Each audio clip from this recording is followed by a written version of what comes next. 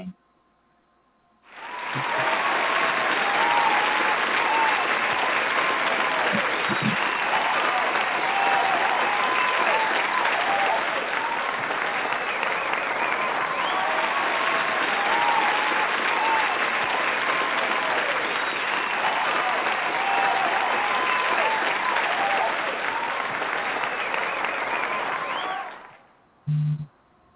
Yes, folks, it's Thursday. I'm Fred McMurray.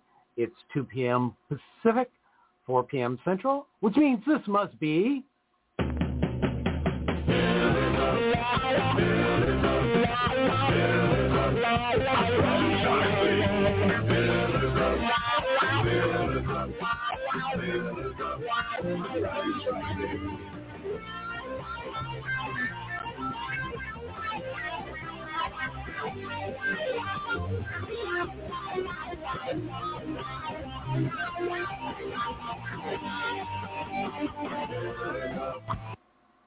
Take it away, folks. Hey, Jerry, welcome to Pillars of Franchising, everybody. Hey, Kristen, good to see you again. It's been forever since I've seen you, girl. I know, right? At least 48 hours, I think. Something like that. Was IFA a blast or what? It was. First of all, welcome to Pillars of Franchising, everybody. Jerry and I usually just jump right on in, and that's what we're going to be doing today as we bring to you Word on the Street, which is going to be, as Jerry alluded, all about the International Franchising Association, where we were just at one of their fabulous conventions out in my favorite city of all, San Diego, California.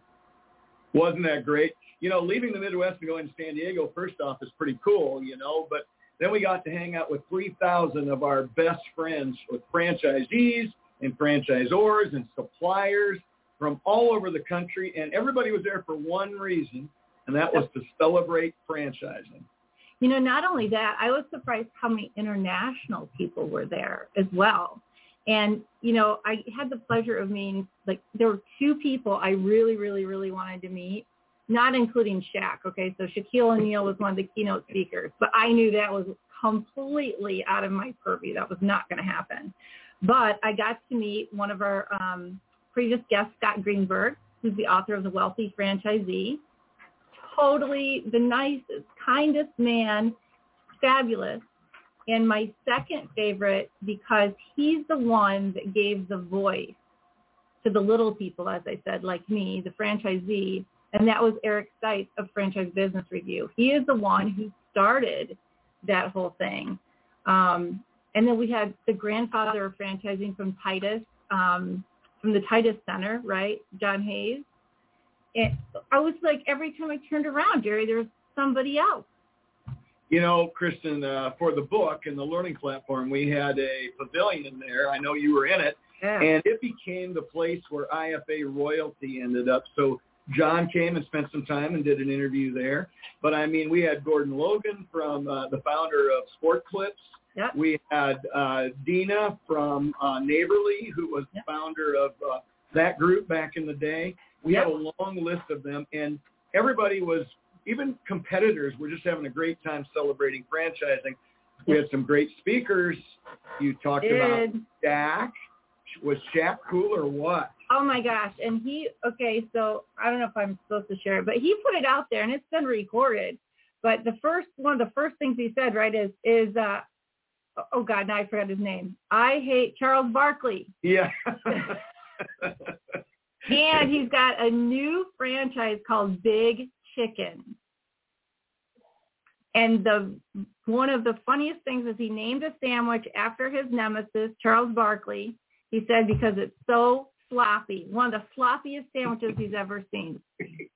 I think that's a reflection on how he thinks Charles played back in the day. But I think so, too. He had some great quotes. You know, I loved the fact that when he talks about his children being rich, he says, "You ain't rich. I'm rich. You're not rich." Yeah, exactly. So, and the story he told about giving his son a car for getting good grades, and his son took him to the Tesla store, and when Shaq showed up and he saw where he was at, he said, "No way, buddy. The Honda store is across the street. Let's walk over there and buy a car." So he is so down to earth. He really is. And I think it's a great lesson because, I would love to be Shaq's kid because think of all the benefits you get, but he keeps it real for them. They're not just spoiled. Things aren't just handed to you on a silver platter. I'll tell you, he had such a skit with Matt Holler, the guy in charge of IFA. It's so funny. I had such a great time listening to those stories. And I met a lot of other people that had been on our show. Wild Birds Unlimited, Paul was out there. We saw, it escapes me right now. All of our friends from Franchise Business Review, I ran into those. Cassidy, I ran into her. It was like everybody we had ever talked to before was there. And the interesting thing is, it wasn't just a great gathering. It was a great gathering of people from different countries, different walks of life, different franchises, some that were in competition, but we were all there to support franchising. Kristen, I've gone to, 10 or 12 IFA conventions now, and I think of it like a family reunion. At a family reunion, you got those family members and you run up and hug them and give them high fives and talk about their kids and stuff. And then you got this whole group of people that's part of your family, but you haven't met them yet. Yep. So then you spend a lot of time meeting them and getting to know about them. So next year, you can do the same thing with them. And it is just such a warm and fuzzy and it's so meaningful because the IFA as an organization is the largest association in the world representing the franchise industry. Yeah. They deal with the three pillars, which are franchisees, franchisors, and suppliers. They treat them all with love and respect. They give them all platforms. They support them all. Yep. They work. I talk about IFA all the time, but I'm going to make a little preachy moment here. If you are a franchisee and you're not a member of IFA, shame on you because first off, it's free. Zero. So there's no financial reason not to do it. They're on Capitol Hill fighting for franchising every day for you, trying to keep your business solid and stable. And, there's educational things. I imagine you went to some of the educational things out there. I did. Yeah. I did. I served on a couple panel discussions. I facilitated some round tables with franchisees and franchisors. And, IFA is literally the greatest thing you can do if you're in franchising anywhere. If you're a franchisor, even an emerging brand, you need to get a hold of IFA and join because they will do more to help you with your business than you can even imagine.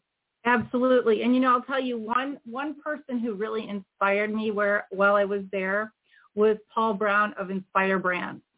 And he talked about driving culture. Now, Arby's is one of my favorite restaurants since I was a little girl. So he talked a lot about the transformation of Arby's. And I want to just point out one of the quotes that it wasn't really a quote, but he talked about how when they go in and they acquire another brand, how they make sure to protect the culture and not really freak the employees out. He said, inform the new company's employees of what you're not going to change before you talk to them about what you will be changing. And I thought, oh, wow, I would have not thought about that. But it's just making them feel comfortable first. Like, hey, listen, all of these things are the same. Yes, there's a couple of things we're going to change, but all of these great things are going to stay the same. And I thought that was fantastic. And lastly, I want to thank you because your group from Lyft and your co-author of the book, Live It to Own It, I found a whole new family there. They were fantastic. They think the same thing about you. I just saw Tara today, and she brought you up. And, again, with Pillars, we really work to try and improve franchising overall and educate people. And with Lyft, we're trying to do that in a different manner, and we're working on franchisors and so on. So when all of us got together, it was really like a family coming together, wasn't it? Yeah, it really was. And the great thing, if you have the chance to go to IFA conference and think of it as a huge puzzle, right? And you're putting all these pieces together to form what franchising really is. And you said it before, it's franchisors, franchisees, suppliers. Just really a great environment, very invigorating. I came back with so many ideas, a bazillion business cards I have to follow up on. But really some new relationships that I am looking forward to having on down the road now. I'm just ashamed that as a franchisee and always being a member of IFA, it took me 15 years to actually go to conventions. Oh, that hurts me so much, Kristen, but I'm glad we got you there now. And we're going to do some more of these things in the future, trust me. Yeah, and so go ahead. Go ahead. I was going to say, you and I are going to talk a little bit more about it when we talk about my book, because I got some things to wrap into that from IFA too. Awesome. So if you're a franchisee out there and you haven't been to an IFA convention, trust me, you got to get out to one. You won't believe. It's so easy to get lost in your business, working in and on your business, your platform, your particular vertical. And when you go there, you see there's a whole nother world out there of franchising. It's absolutely amazing. So Jerry, thank you for sharing our word on the street, and thank you for sharing your List family with me. No problem. We'll see you in a few minutes, Kristen. Sounds good. However, we must issue a correction here. There are not 3 pillars of franchising. There are 5 pillars of franchising. If you need clarification, go to the pillarsofranchising.com website, and you can see the 5 pillars, not 3, 5. And now we just improve it. That's all. Go away, Fred. Oh, and today I'm so excited, Elizabeth. We have such a great guest today. We do. I'm excited. We have talked to one of her colleagues, Jackie Stiles, before from the WNBA, and Jackie put us in touch with Sherry Cole. For those of you who do not know, Sherry Cole is a native Oklahoman. She grew up 30 miles from the right side of the Red River in a small rural town where she fell in love with reading, writing, and basketball, not necessarily in that order. In 1987, after a highly successful collegiate career at Oklahoma Christian, she hung up her high tops and moved from the court to the sideline and began what would become a Hall of Fame career as a women's basketball coach. For 25 years, she served as the head women's basketball coach at the University of Oklahoma, where she is the winningest coach at OU history. She built a powerhouse program in Norman that appeared in 19 straight NCAA tournaments and competed in 3 Final Fours. She's a member of the Women's Basketball Hall of Fame, the Oklahoma Sports Hall of Fame, the Oklahoma Women's Hall of Fame, Oklahoma Christian Hall of Fame. She's a Hall of Fame kind of girl.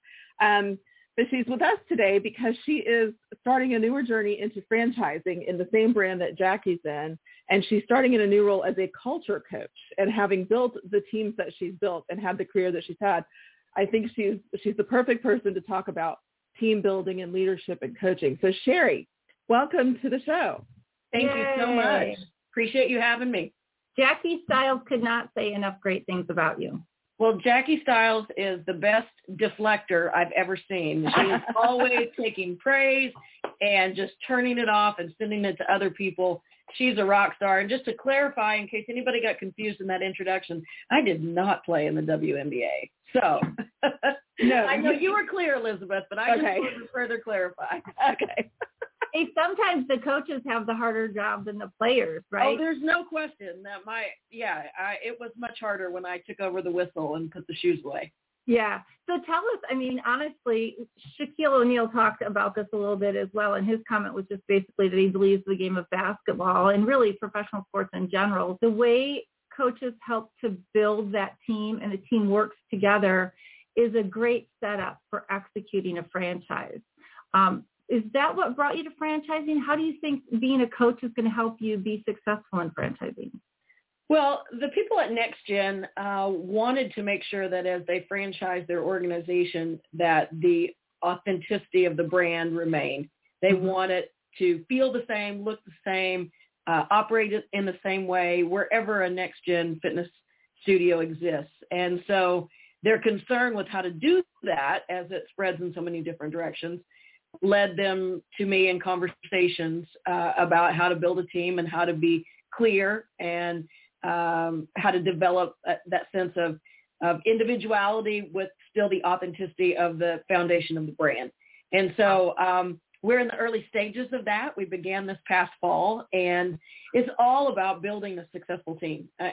No matter what entity you are creating, it's about how human behavior, first of all, about how human behavior works, and then how humans work together to achieve the desired goal. So it doesn't really matter if you're on a football field or a basketball court or in a boardroom or in a warehouse. It doesn't really matter there are humans involved and humans are working together. Yeah. And those have some sort of, those experiences and those challenges are the same. They just cross over into different fields.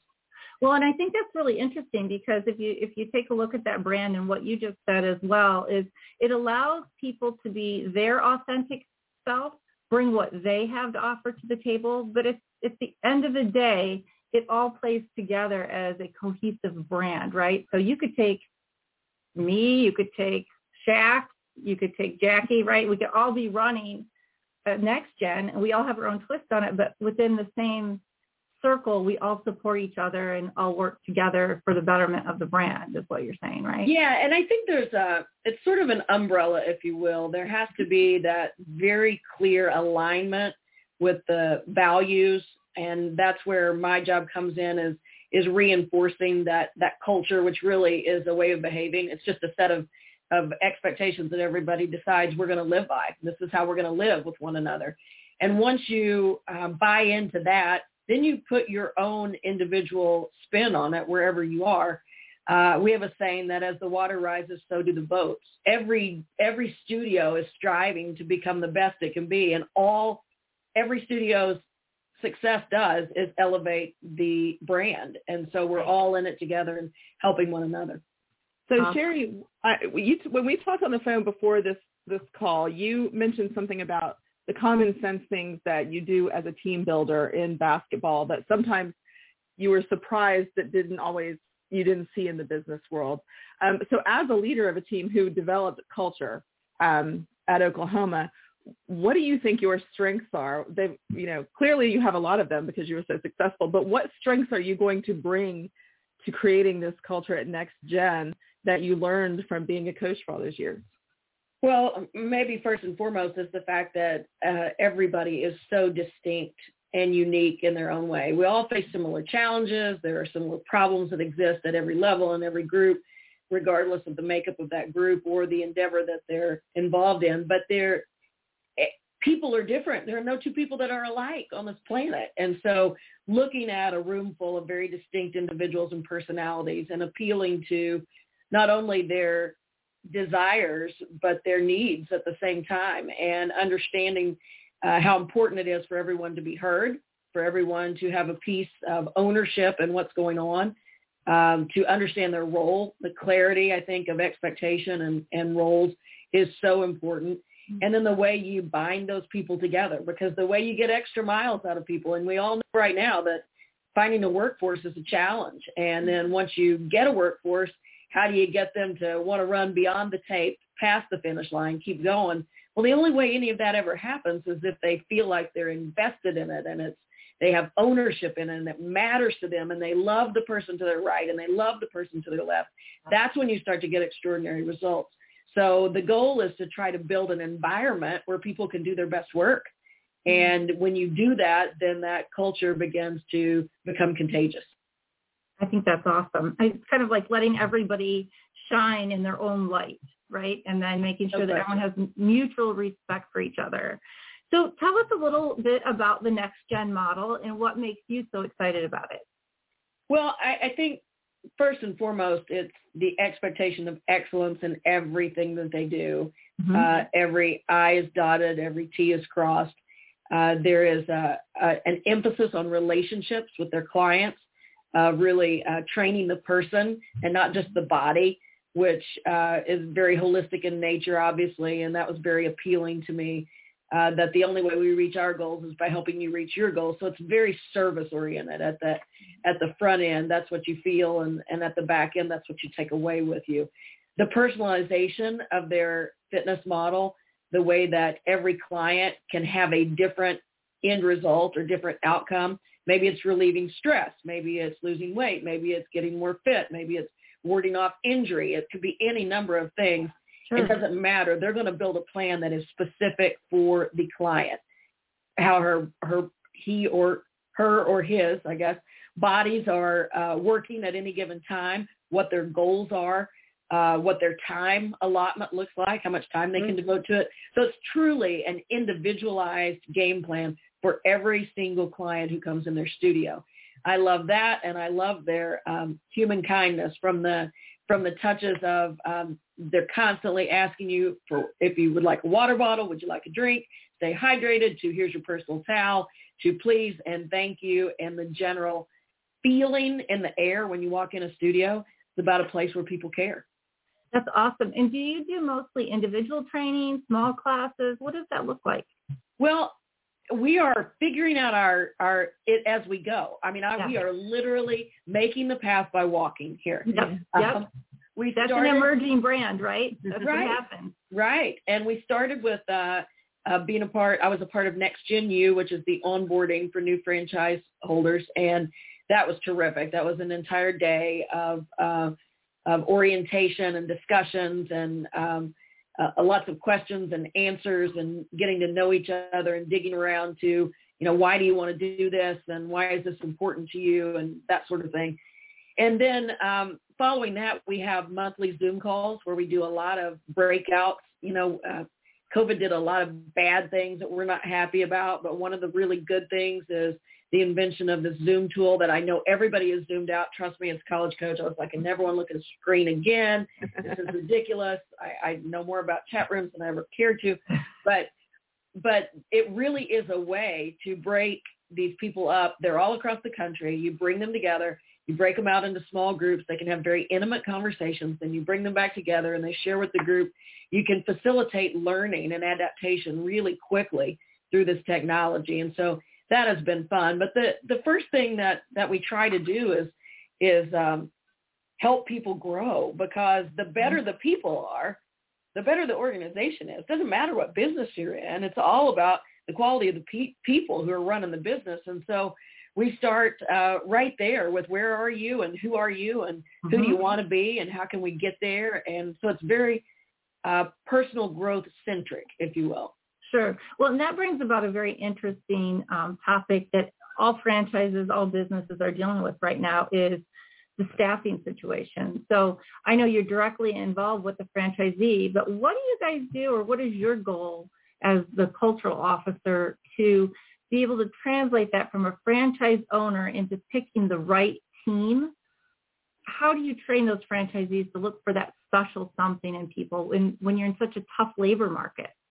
Well, I think the answer to that, the second part, how do you train them to identify that, just to kind of have your ears and poked up ready to find it, is easier than getting a pool to choose from in the first place. Yeah. And that seems to be the big hurdle right now. Like, who out there wants to work? And so I think as you identify, you get a group of people who are applying and they're interested in it. I think the identification process is simple in comparison to that. But the most important thing that we've talked about in the last couple of weeks has been the fact that you can't always control all of that.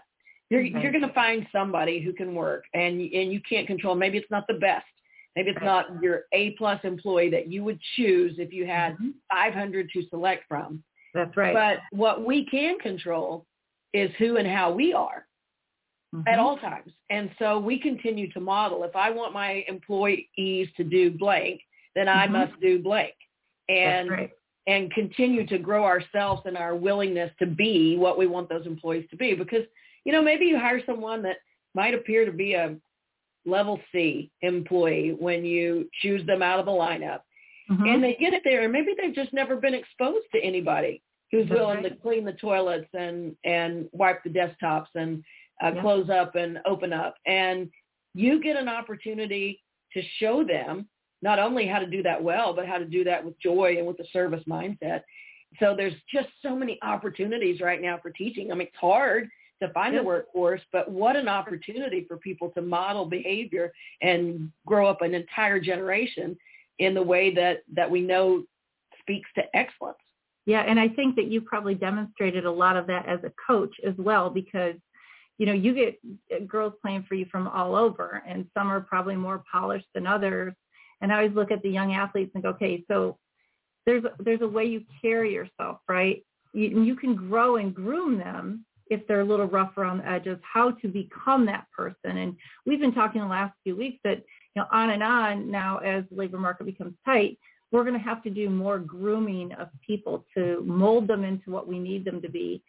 maybe we just can't get that A player, as you said, right out of the gate. So one of the realizations, I think, is that as you're looking at this potential workforce, is that you got to be able to see what people can be.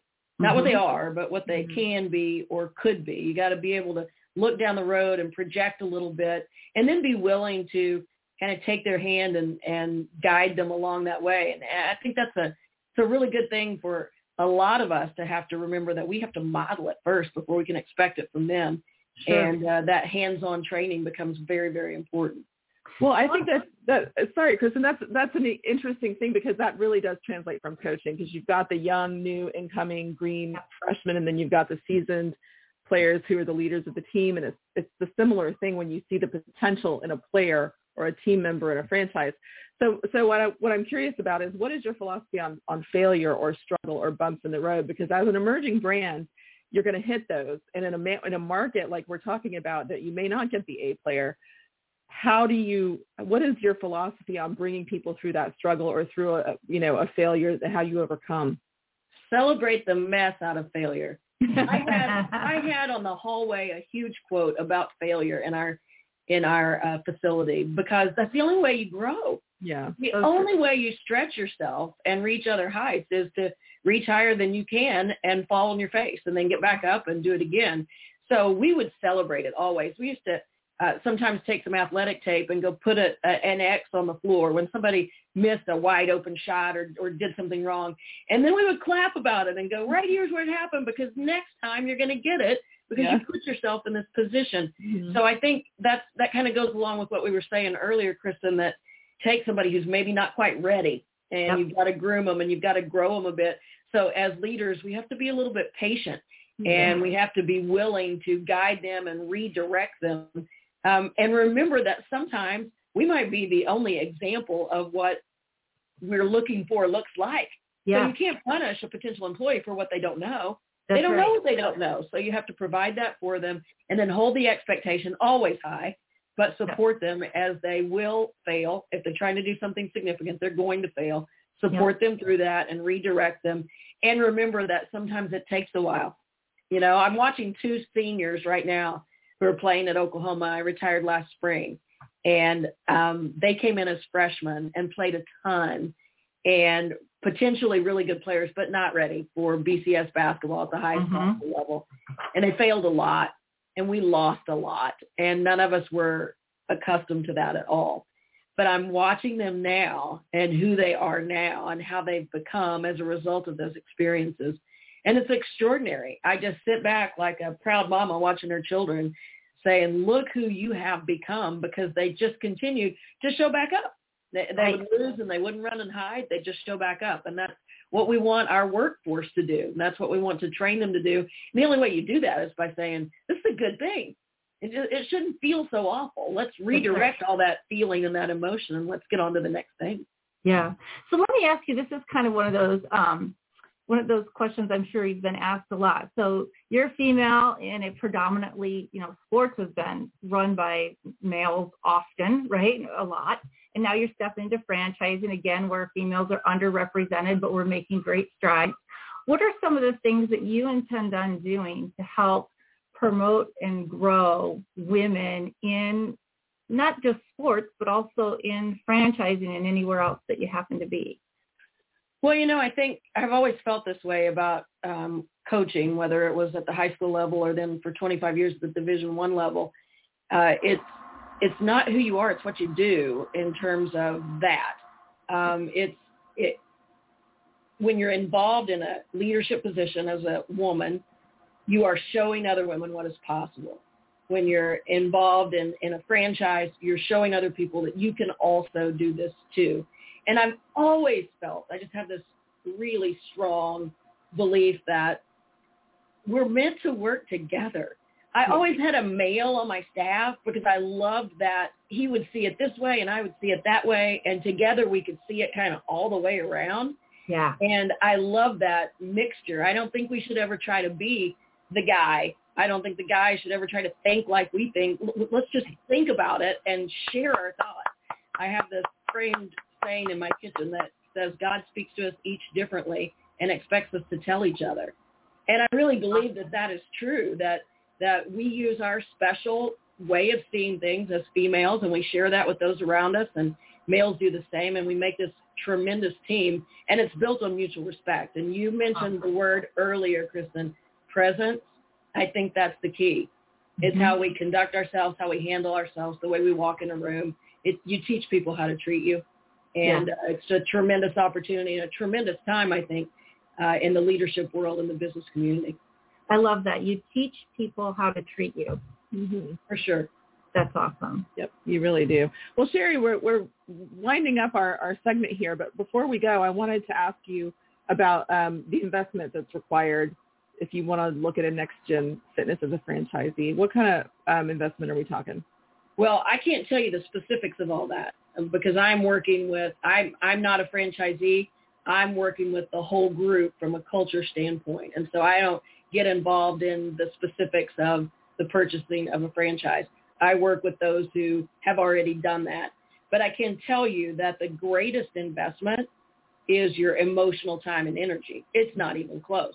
Whatever you got to come up with from a financial standpoint to be able to choose a location, to build out a facility within that location, all the equipment that's required to set up and run it, because it's very sophisticated equipment, training equipment.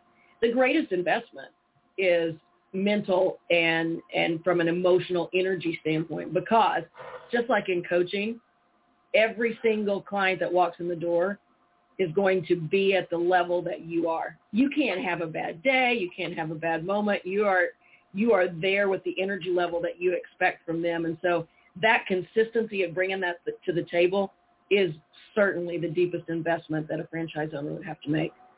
Absolutely. I think that's great advice. And it goes for most franchises, most business ownership is that kind of thing. And if you don't have that level of commitment of time and emotional energy, no amount of money is going to save you from that, right? Absolutely. Very well said. And no brand that you choose is free of needing that emotional energy. That's for sure. Leading anything requires that. Yeah, absolutely. So Sherry, if people are interested in learning more about Next Gen Fitness and reaching out, what is the best way for them to get in touch? Well, they can go to the website, obviously, nextgenfitness.com, and there is a plethora of information there. I would also say that Brian Watley, the CEO, and his crew, Brian Andrews and crew, are very accessible, and they will talk to you about, and even if you're just thinking, I want to know more about this, I have no intention, they're terrific at engaging you, and they want to have those conversations. Even if you're wanting to go do something else, they can tell you about the potholes and the hurdles that they've faced in their creation of this, and especially maybe the pivoting that they've had to do over the past COVID year, because we've all faced it, but in those hands-on physical areas, it's become increasingly difficult. You know, how do you train somebody across a Zoom screen? That's a little bit harder than some other things. Yeah. So they're very accessible, and I don't think Jackie would mind me saying this either. She is a first-time, obviously brand new, diving in head first entrepreneur into this, and she would be a great source for anyone. And she doesn't say no to any phone call when people are wanting to learn and grow. She is all about helping people learn and grow. Yeah, and the community is fantastic.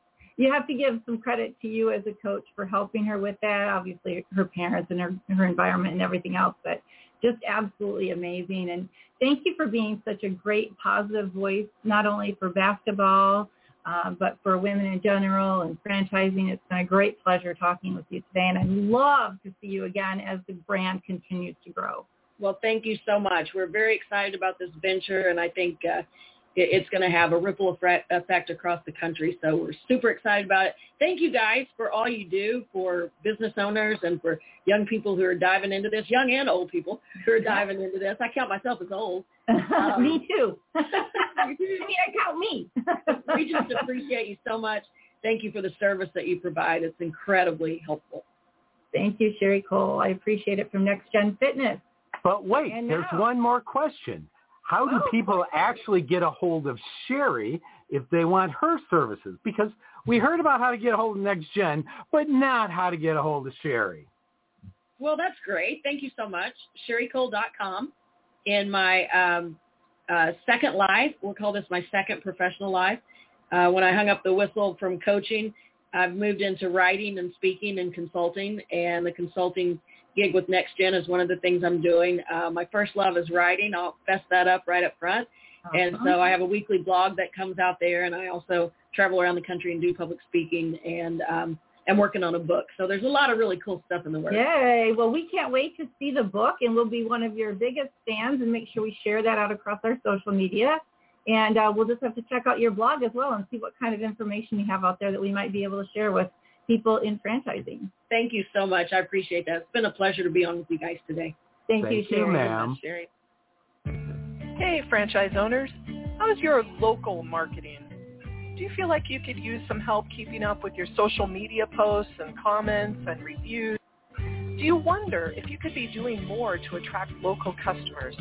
Are you able to identify new movements to your local area? At Westbine, we help franchisees like you reach more local customers through digital marketing. With daily monitoring, creative content, and ad placement, and customer data intelligence, we'll get your business in front of the people who want your products or services. We also work with franchisors who need an agency to handle the digital marketing for all of their locations. If you're ready to reach more local customers, give us a call at 805-265-5440 or visit us at westbine.com. That's 805-265-5440 or westbine.com. Look at there. I pulled an Elizabeth. And I wasn't sure I was on, so I had to quickly get off of mute, too. I'm glad you were. Well, hey, Kristen, how about Coach? You know, I played sports for a lot of years in a lot of different sports, and I just called everybody Coach, so I guess Coach Sherry is now Coach to me, right? Yes, yes. And that word coach means so many different things to so many different people. Now, two things I took. I mean, I took a lot from her, but two things I took. One of them is the whole women thing, because I recognize the hurdles women have to go over. Yep. But in my world, I answer to women all day long everywhere I go. So it's a struggle for me. I've got to understand not everybody has my life, you know. Yep. So I'm out pushing and raising women up everywhere because I've got so many of them behind me pushing me. That's right. That's right. Yeah. And the second thing, I think about all the businesses I've owned and all of my own right now, and I need to go buy, you know, like a case of white tape to go into all of those businesses and put X's on the floor where I screwed up over the years. And then I came back and did it better, because that's a great analogy, isn't it? It really is. It really is. And I think about the work that goes into once you miss that shot or that goal or that target, you know, you can't, that's where perseverance comes in. You have to be able to move past that, because no one's going to get it right 100% of the time, right? No, that's exactly right. Michael Jordan talks about all the shots he missed, you know, and he remembers all of those. But, you know, in business, I can think of times when I made a bad hire, and I know where I was standing when I did that, or I made a bad marketing decision, or let's face it, maybe I made a bad investment in a business or something like that. So literally, the longer you're in the business world, franchising or small business, the more tape you need, if we're going to refer back to Coach's analogy. And you know what? That's why I wrote the book, right? That's right. That's why I wrote this book, because I don't want anybody to go through those things I went through. I want them to skip right over those, become rock stars, and then take their business to another level without, you know, waiting in the weeds like I had to do all those years. And I'm excited to talk about another chapter today. How about you, Kristen? Yay. I am ready to go. We're going to talk about marketing, promotion, and you today. Absolutely. And so important, right? Because that's really what grows your business. You know, it is. And I'll be very honest. Marketing makes up for some mistakes sometimes, because, you know, if you make some mistakes in the rest of the business, sometimes marketing will kind of fill some of that gap for you. So I, early in my career, became very proficient at marketing. I'm going to talk about a little bit that right now, so let me jump into it here. Sounds great. You know, when we talk about marketing in the book, since it's a franchise book, we talk about Z's being partners, right? Right. Because in most franchises that you buy, you're going to pay a royalty out of every revenue dollar that you bring in, and you're going to pay a national marketing fund fee. And there have been franchisees in the past, many of them, who get kind of perturbed about the national marketing fee. That's right, because not always do they know exactly where those monies are going, right? And what does it support? That's right. And, I will also tell you this, many of them see what's going on, but don't really recognize it or recognize what it's going to do for their business. That's because right. National marketing is more for brand awareness. It's more to let people know that that brand is out there and what the brand stands for. Right. And that you do local marketing to complement that and bring them to your location. So got to understand how those two work together. Do you know who I think is doing a great job with that right now from a national marketing perspective is Domino's. Domino's doing great. Yeah, they're doing a great job. And so those franchisees hopefully really understand the benefit of what that brand awareness, what going out and giving people during COVID gift cards to local restaurants if they ordered from them. Who does that? I know. That is a phenomenal campaign. I love it. I'll call out two others while we're doing this right now. One of them is one of my largest competitors, and one of them is one of my companies. So during the football championship series, college football championship series, Sport Clips killed me with all of their marketing on the bowl games. Just killed me. And it was invigorating, it was exciting, and it drew you in until if you were like me and you watched too many games, then you got tired of it after a while. But still, it worked. And then great clips during basketball and hockey and several other things. They just continue to own some of that space, and I think they do a great job of doing that. So that's part of the national fund, and you need to understand that that's building brand awareness so that people know you're out there. In the book and in my business, I talk about internal and external marketing. Sure. For me, internal marketing is primarily customer service. It's building up your brand through the delivery of your products and services so that people want to continue to come back to work with you and your team. And then there's external marketing, which I divide into two categories, national marketing and local marketing.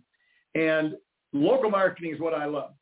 I'm the king of guerrilla marketing. I do things nobody else would do, and I really enjoy sharing it with people. So, a few years ago, I was watching this big bus drive around town all the time that had the name of my biggest competitor on the side of it, and it irritated the heck out of me, as you would guess. So I reached out to find out what it would cost to wrap a bus with my stuff. And it was a lot of money. It is, yeah. I have a fleet of cars, a whole fleet of cars wrapped or logos. So now I decided we own company cars, so we wrapped all of those. Nice. Now we've got 7 or 8 of those driving around our market as opposed to one bus. So I think I got more eyeballs on my stuff than they do on theirs. So I'm happy about that. But, when we talk about guerrilla marketing, I want to give you a little background on this. So J. Conrad Levinson, back in about 1984, coined that term. And the term relates to things you can do locally. Generally, they're low cost or almost no cost.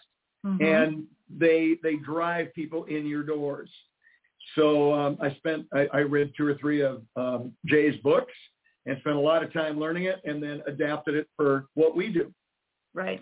So here's a long list of things that are in the book, and everything that's in the book we do consistently in our organization. And one of the things I think about guerrilla marketing from my standpoint, I call it COD, customers on demand, because you can turn them on and off like that when you do a good job of guerrilla marketing. So here's some things to think about from a guerrilla marketing standpoint. Cheater signs, those things like realtors use in front yards. You can use those around your business, maybe several blocks away. A lot of ours have arrows on them pointing, 2 blocks away to our place of business. They might have a special offer on them. Could be a lot of different things. Ray, I think we need a sign that says this home has been proudly cleaned by Molly Maid, right? Well, I can give you a lead so you know where to buy those, okay?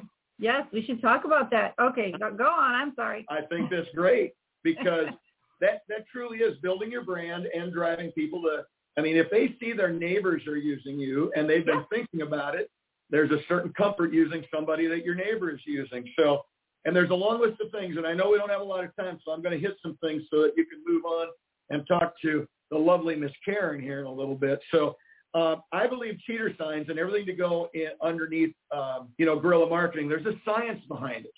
It's not just throwing some things out there. So under cheater signs, I look at placement. I literally draw maps for people about how to place them, where to place them, how to place them. You got to understand how color and organization works in driving a message. Mm-hmm. So it needs to have an attractive offer on it in most cases so people focus on it.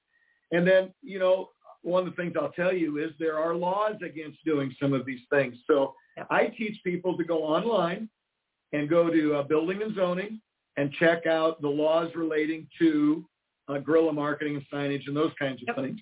And then find the gray areas because there's a lot of them. Mm-hmm. And many times if an enforcement person comes into one of my businesses, we know the law better than they do.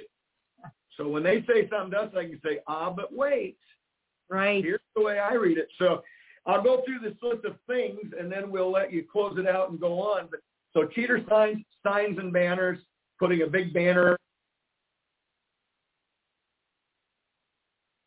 their own because we allow them to buy things they wear at home or out shopping or out in the town, and they say great clips on them. How about that?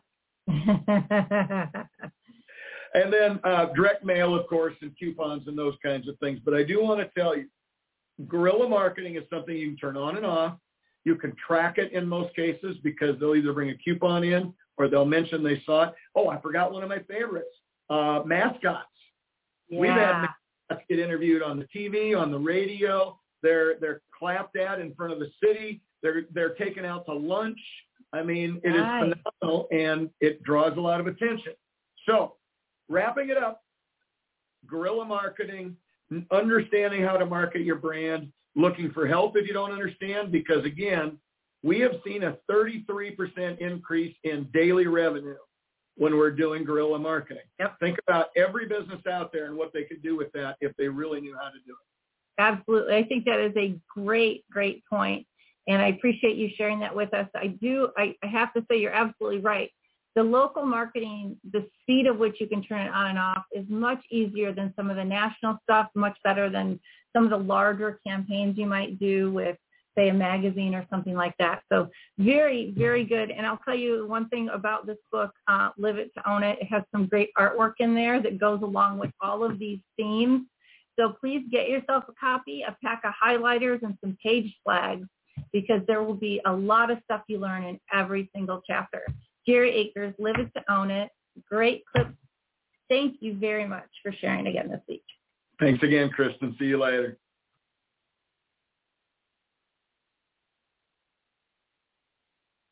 So Fred's talking over there, but he's on mute. You see him? He's trying to say, but wait, is now a good time to buy a franchise, Jerry? I see him waving his hand. No, sorry, my bad.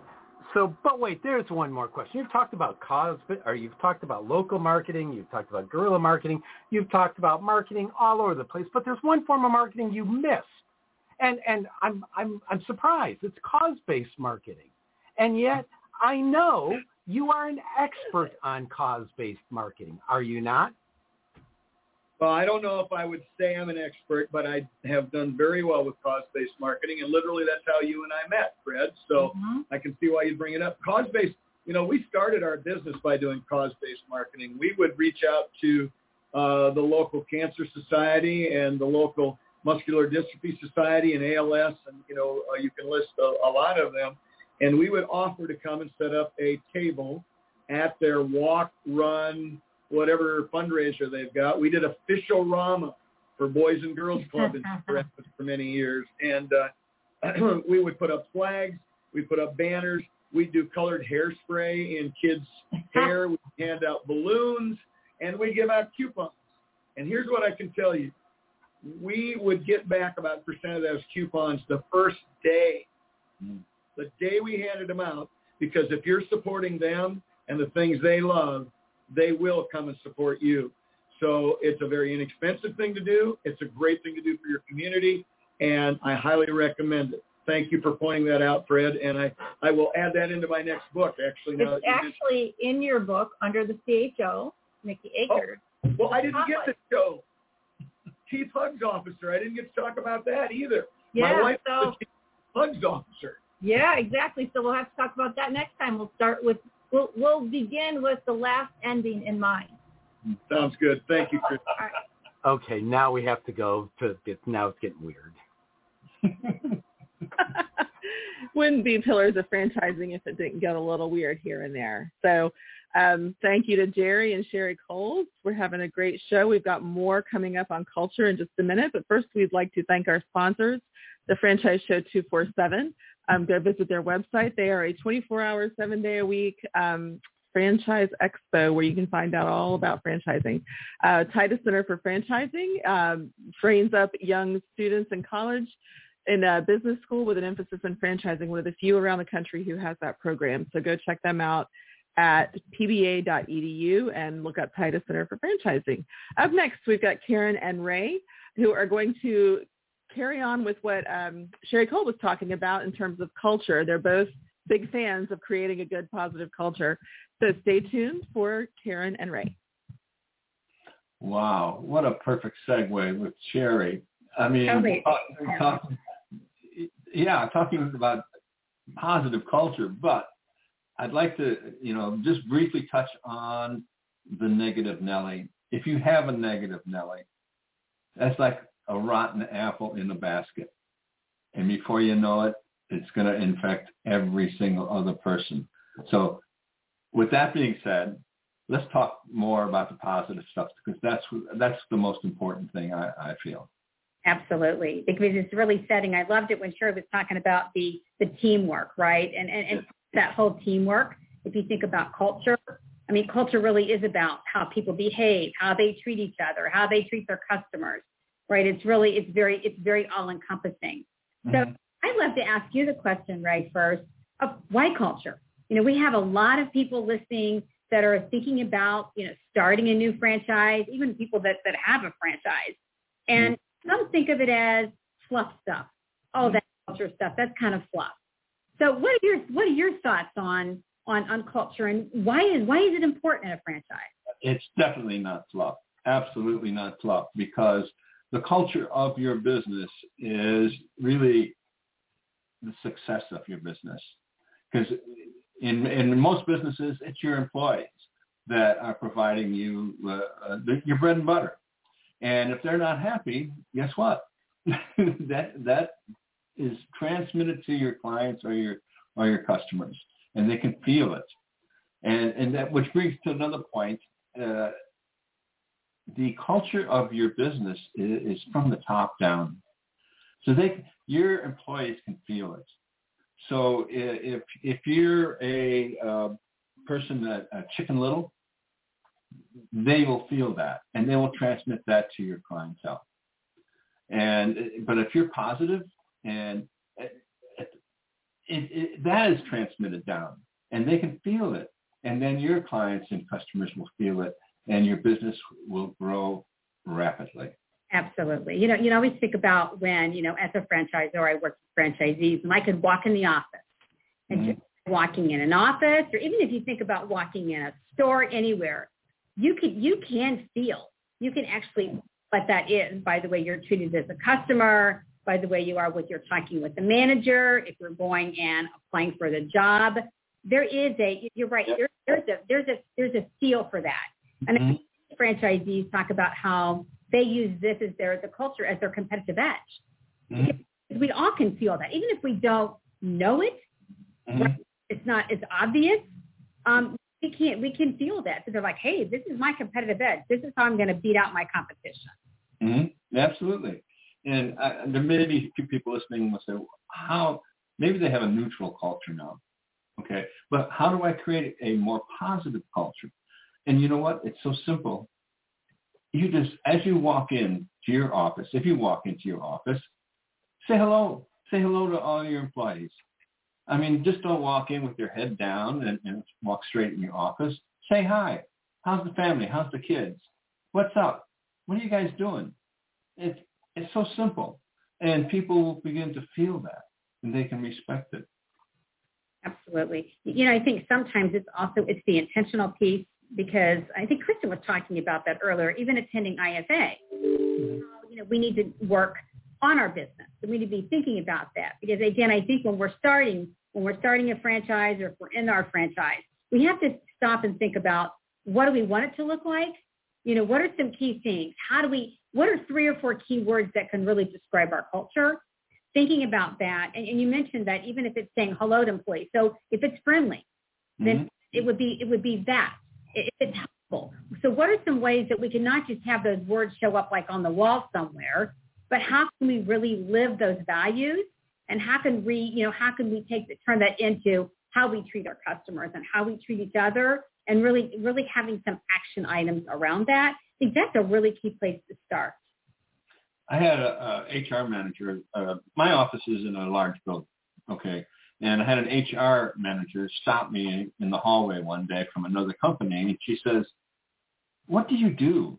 I mean, how come your employees are always so happy? How come they're always smiling, waving to me?" And she's an HR manager, mind you.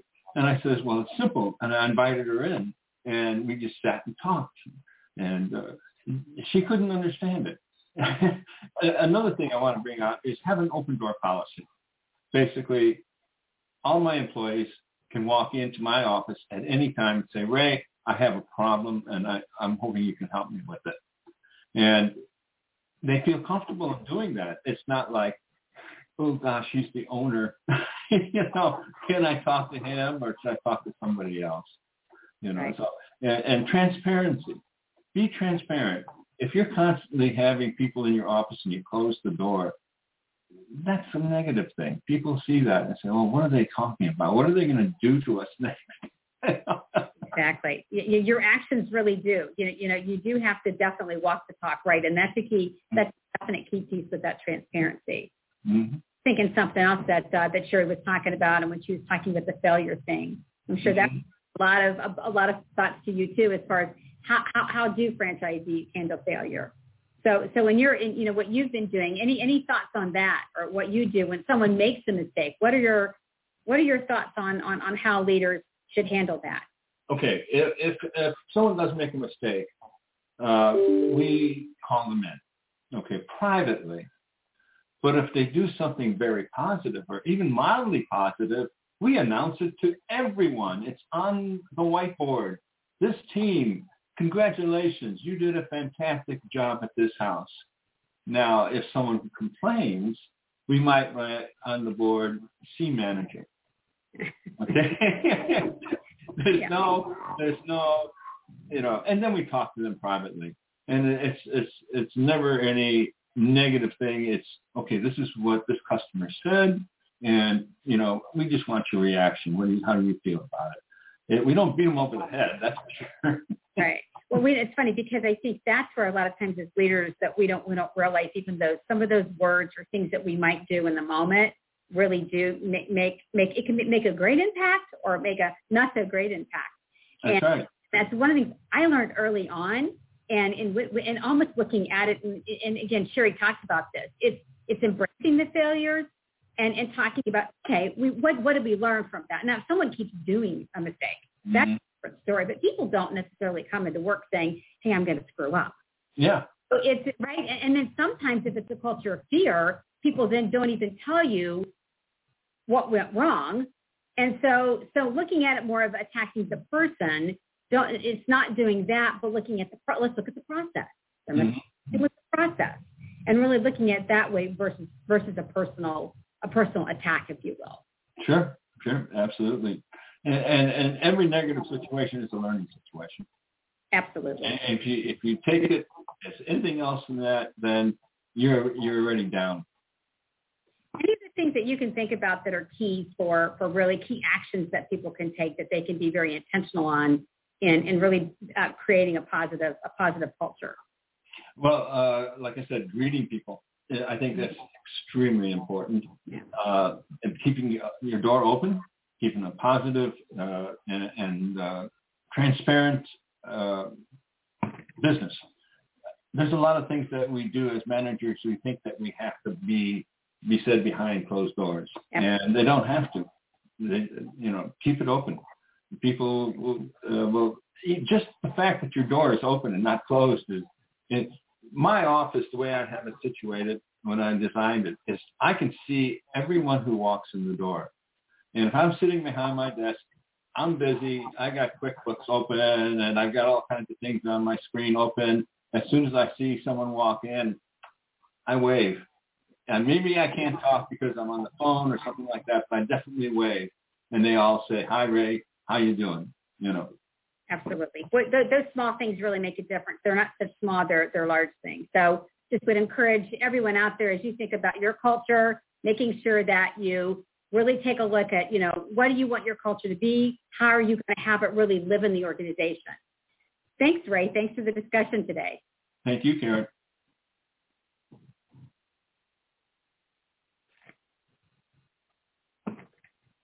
Let me unmute my thing. Thank you so much to Karen and Ray for that great information. Culture is something that shouldn't be overstated as you're running your business, because unhappy employees are not going to stay around, and happy humans is the goal, right?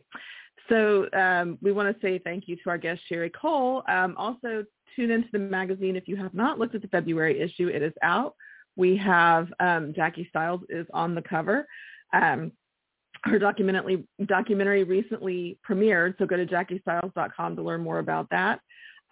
Stay tuned to the website if you want to learn more about what's coming up next. If you are looking to buy a franchise and need some help, visit pillarsoffranchising.com. You can subscribe and choose the option for I want to buy a franchise, I need a mentor. If you need exposure for your business, you can be interested in sponsorships. We can help you with that. So be sure to go to pillarsoffranchising.com and subscribe.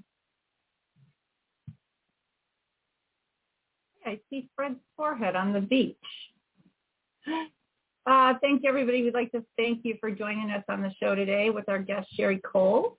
Please be sure to like, share, and comment on this episode. As always, thank you to Karen Kinsey Ford, Ray Pillar, Jerry Akers, our $1 Million mentors, and for their insight and wisdom.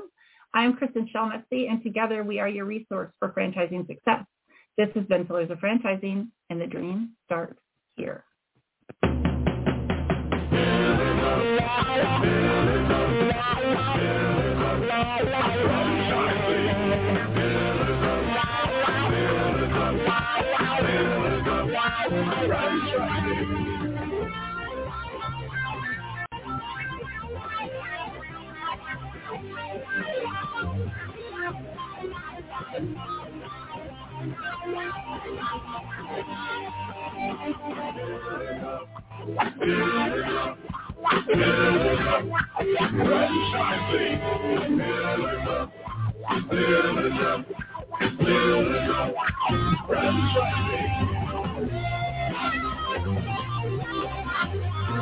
Franchising.